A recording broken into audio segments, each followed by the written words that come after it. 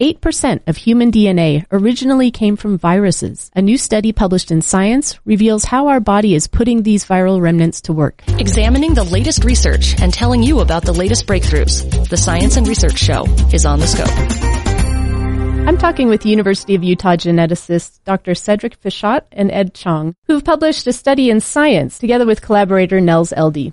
Scientists for a while have known that some of our DNA comes from viruses. So I don't know about you, but I actually find it kind of uneasy to think that I'm not just me. I'm part virus. 8% of our genome is viruses, but then another 40% on top of that is actually other kinds of selfish genetic elements as well. And so, one might even say you're less human than you think. Yeah. Definitely a huge portion of the genome, is represented by these kind of selfish elements that we most scientists often dust under the rug, so to speak. What you've shown is that our body actually uses some of that foreign DNA for a very specific purpose. What did you find? Yeah, so what we found is that some of these pieces of viral DNA being recycled to serve now some cellular functions, be important for the defense of the cells against pathogens, including viruses. How did the viral DNA get there in the first place? There are remnants of past viral infections that have actually plagued our primate ancestors many million years ago.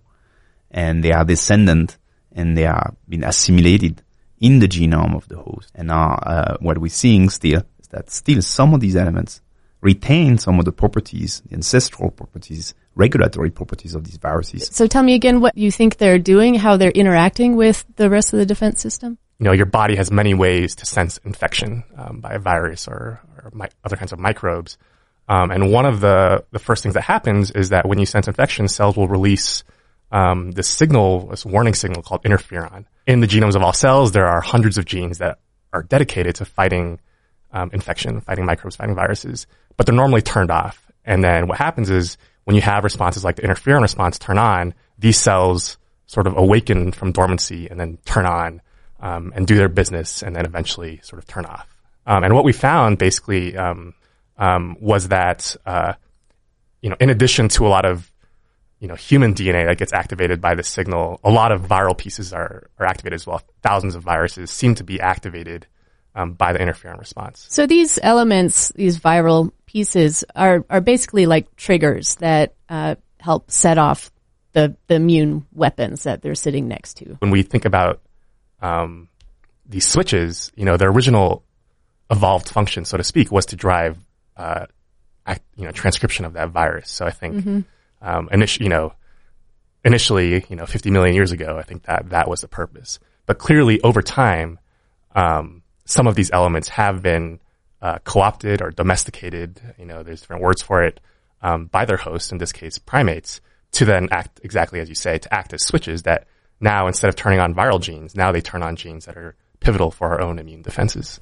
Kind of the cool thing is that you're thinking of this as sort of a coordinated system. You can imagine, no one protein is going to kind of be enough against the pathogen. Our strategy is essentially to throw in hundreds of genes that together collectively make a very strong and robust defense system. I mentioned earlier that the regulation of genes in response to interferon is governed by little molecular switches called regulatory elements. And our question is really, how do these regulatory elements get there? How do they evolve in the first place? And one idea is that, these regulatory elements can sort of evolve through random mutation the code necessary to turn on these genes in response to interferon. But what we found was this potential mechanism where these endogenous retroviruses are actually providing these switches. And what makes that mechanism so attractive is that these endogenous retroviruses have this built-in ability to copy and paste themselves throughout the genome.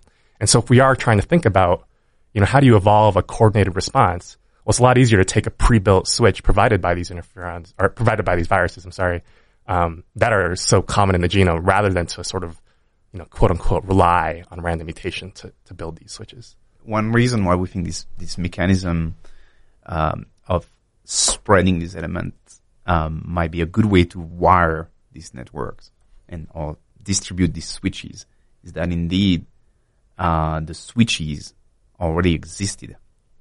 And again, they were serving probably viruses to begin with, but you didn't have to reinvent them. You have evidence that this isn't a one-off thing, that this is happening kind of over and over throughout evolution and in in different species too, right? Yeah, so this was really another surprise that came kind of late into the study. And what we realized is that some of the elements that were very similar, not identical, but very similar to the ones we would see in the human genome and in other primate genomes, were actually also present in other mammalian genomes.